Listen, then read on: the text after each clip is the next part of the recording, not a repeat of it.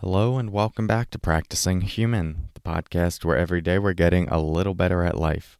I'm your host, Corey Mascara, and in today's episode, we're going to talk about energetic discharge. More to come on that in a moment. First, let's settle in together with the sound of the bells.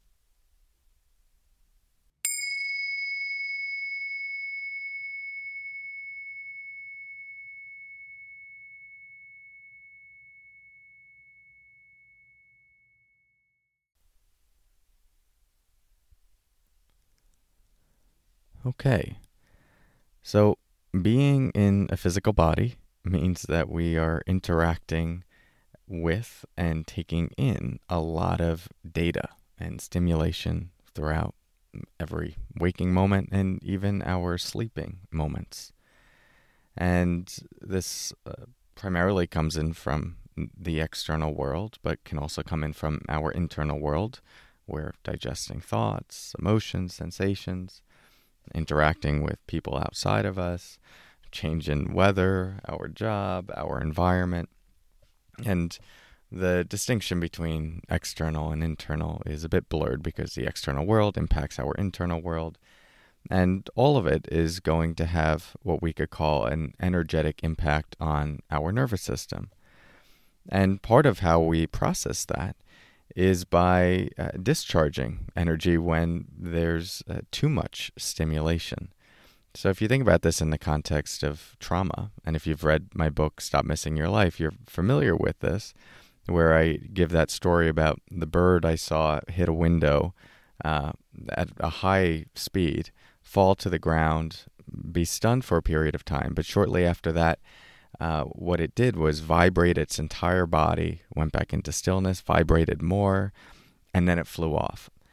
This is a form of energetic discharge where there was a big impact to the system, a lot of stimulation, needed a moment to process and then to release, and then could continue on with the momentum of the day and life. A lot of times, though, we don't give ourselves the opportunity to discharge that energy, or we emphasize being still or being good or having it all together. And the body's natural instinct to shake something out or to move or to release in some way gets suppressed.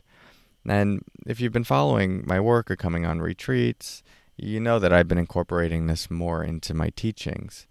But that is the emphasis on movement and the emphasis on giving your body the opportunity to move, to shake, to quiver, to shiver, to release, if that is what is coming up. You know, in our meditation practice, there are times where stillness is important. It helps us to actually hold a particular container for energy to move through us.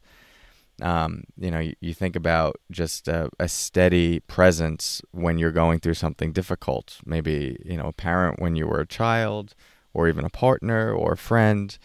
If they give you a hug or they hold a presence for you, that's a form of stillness and steadiness that helps you actually process what you're going through. And we can hold that for ourselves in meditation. The stillness doesn't have to be a form of suppression. It's actually a form of stability so that the energy can move through us. So I'm not dismissing that. But other times when that energy is really intense, another form of discharging it is just shaking and releasing. And if you feel that that is your body's natural expression in a moment, my encouragement is to let it play out. Get out of your own way. Release the thoughts that are saying, oh, I need to be good right now or act a certain way or my body needs to be a certain way, and just see how it wants to unfold, how it wants to be. And it could show up in different ways. Like the hand might start shaking. You might find yourself wanting to run. You may find yourself in a freeze response temporarily, and give yourself the opportunity to be in the freeze response and let that complete and see what comes out on the other side. You might find that, oh, now I'm shaking a bit. And all of this is the soft animal of your body doing what it knows how to do, releasing and discharging energy in a very natural way. It will do that when we get out of our own way, when we don't let the story of our mind run the show, and instead more deeply attune to the natural rhythms of our body.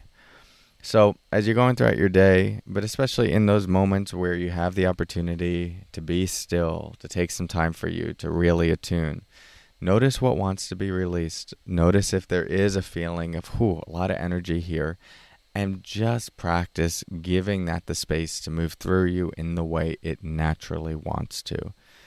This is one of the key ways we come back into equilibrium and homeostasis so that we can move more fluidly throughout our life with equilibrium, with balance, with more ease, and with a natural energetic expression.